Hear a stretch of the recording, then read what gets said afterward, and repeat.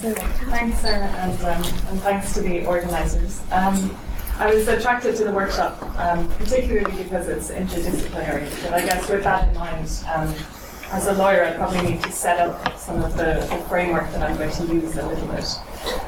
And as my title suggests, I'm sort of looking at the issue of detention, particularly of asylum seekers, but also maybe of other irregular migrants. But looking at it under human rights law and under the law of the European Union, which is really my area of speciality. And just to set that up a little bit, I guess most people would be familiar with the idea that there are standards in international human rights law that affect the detention of, say, asylum seekers. There are some rules in the Refugee Convention, standards in the international covenants, and lots of case law from the European Court of Human Rights, which adjudicates on the European Convention on Human Rights. And that's the body of law that I refer to in the paper, broadly speaking, as international human rights law. I suppose what's a new feature is the role for the European Union in this area, because really before the Treaty of Amsterdam in 1995, the EU dealt with immigration and asylum in sort of a political context, but didn't really adopt binding norms. But in the intervening years, we've had the EU become a major actor in immigration and asylum law, particularly in refugee law. So we're now at a stage when core norms of the Refugee Convention have been reproduced and transformed into EU law, and highly sensitive human rights issues like detention are governed by EU instruments. And I suppose that's an interaction. That interaction between international human rights law and EU law is one that I've been studying in lots of different contexts. And what you've been given today was just the very beginnings of some work. So it's basically not only just in draft, but incomplete work, where I start to look at the interactions between international human rights law and some potential EU interventions on the subject of detention. So I'm really just going to map out the terrain of the rules. And obviously not exhaustively, because I'm going to do this in extremely broad brush. But the thesis that that I've been concerned with, sort of generally speaking, and that I'm going to sort of elaborate on today, is whether there's added value in EU law. Which might seem strange if you think of the EU as this sort of purely economic entity that hasn't had human rights at its core, and doesn't necessarily come to mind as an entity that is concerned very much with individual rights.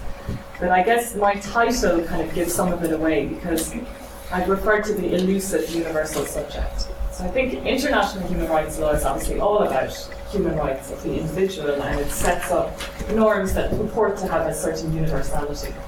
But in fact, very often it's tied to the state system, because we're talking about instruments of public international law, which tend to, in various guises, accept the basic premise that states may, in their sovereign discretion, control entry and residence in their territory, which places migrants in a precarious position, even under international human rights law. So in my paper, if anybody has read it, there's an idea that I call just the statist assumption. And because this is just an extract from a larger work, the statist assumption is what I refer to as that sort of seam that runs through international human rights law, which accepts, for the most part, that states have this sort of sovereign discretion. Now, I'm not saying that assumption is watertight or that international human rights bodies don't transform it in various ways, but it's still a feature.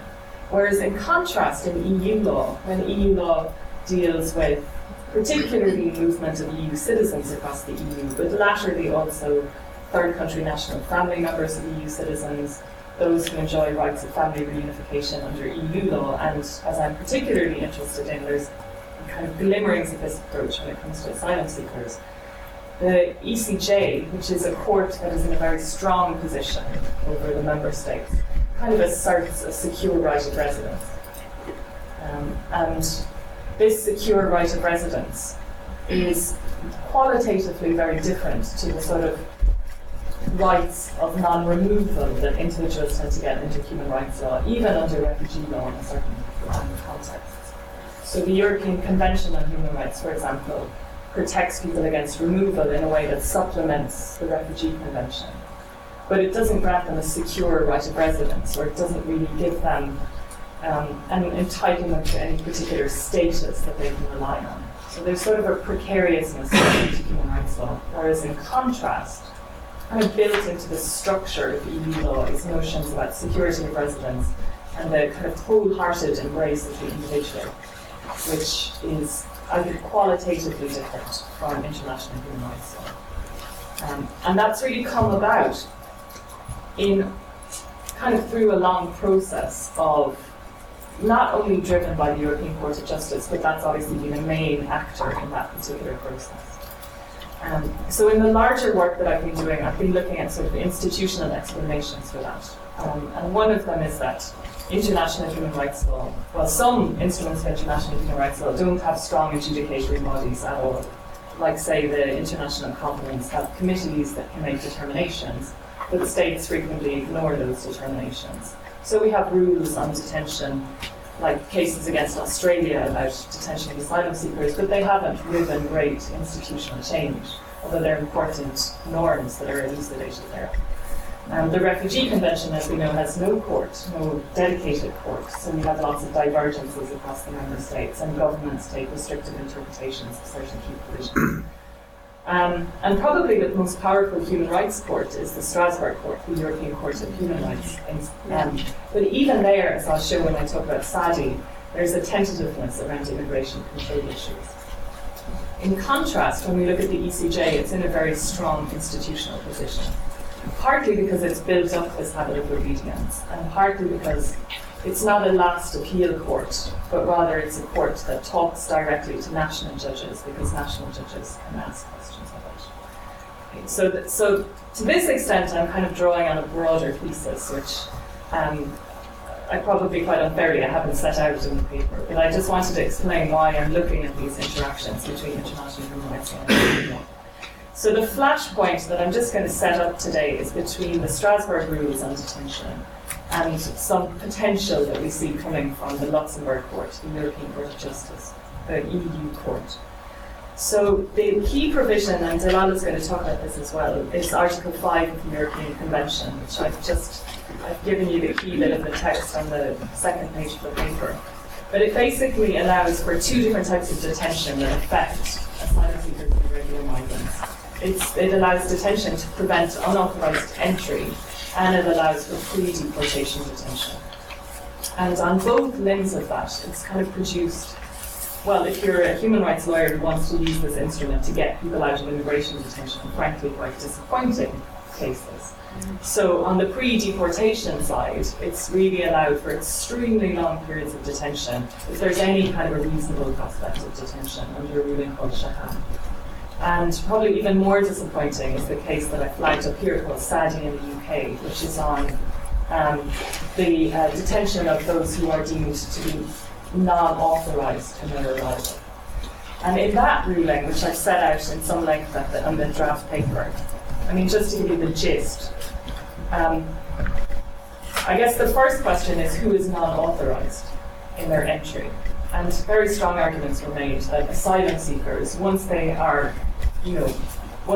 make it clear that they are seeking asylum, they have a temporary right of residence. And there are international law norms in the Refugee Convention that would support that kind of categorization of an asylum seeker as an authorized temporary entrant. And the Strasbourg Court said no, that until the state itself says the asylum seeker is authorized in her residence, a state could deem asylum seekers as a category to be unauthorized in their entry. So that brought them within this vulnerable category. And then the court very quickly said, well, that doesn't mean you can have automatic detention of asylum seekers as a category. But it said that detention could be for a variety of reasons, including basically administrative convenience, the running of the asylum system.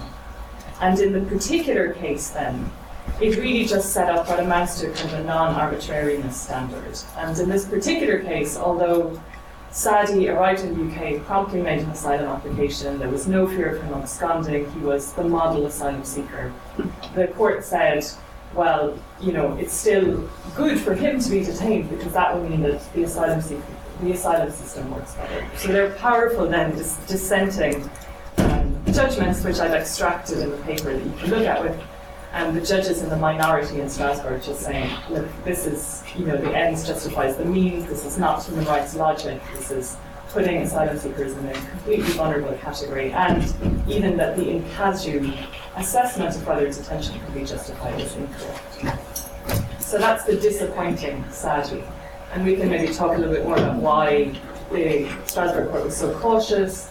But nonetheless, it was a really disappointing ruling because obviously cases like that get brought because people feel that domestic law is lacking on this issue and that they'll get some added value from taking a Strasbourg case. And in fact, if anything, the domestic system got worse after SADI because of licenses, detention probably in a wider array of situations than we knew before. We were probably better off with uncertainty if we were concerned about getting people out of immigration detention than SADI.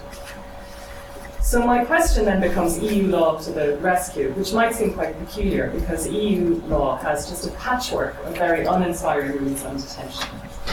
So, but what it can do, I think, and a hint has already been put out in a case called Katzal, is in relation to, again, if we think about our two categories of detention, there's the arrival detention for non-authorized immigrants and the pre-deportation detention. On the arrival issue, asylum seekers who arrive and just want to assert that they should be allowed to stay temporarily for their claims to be assessed, the European Court of Justice in a case called Katzal asserted that EU law grants a right of residence.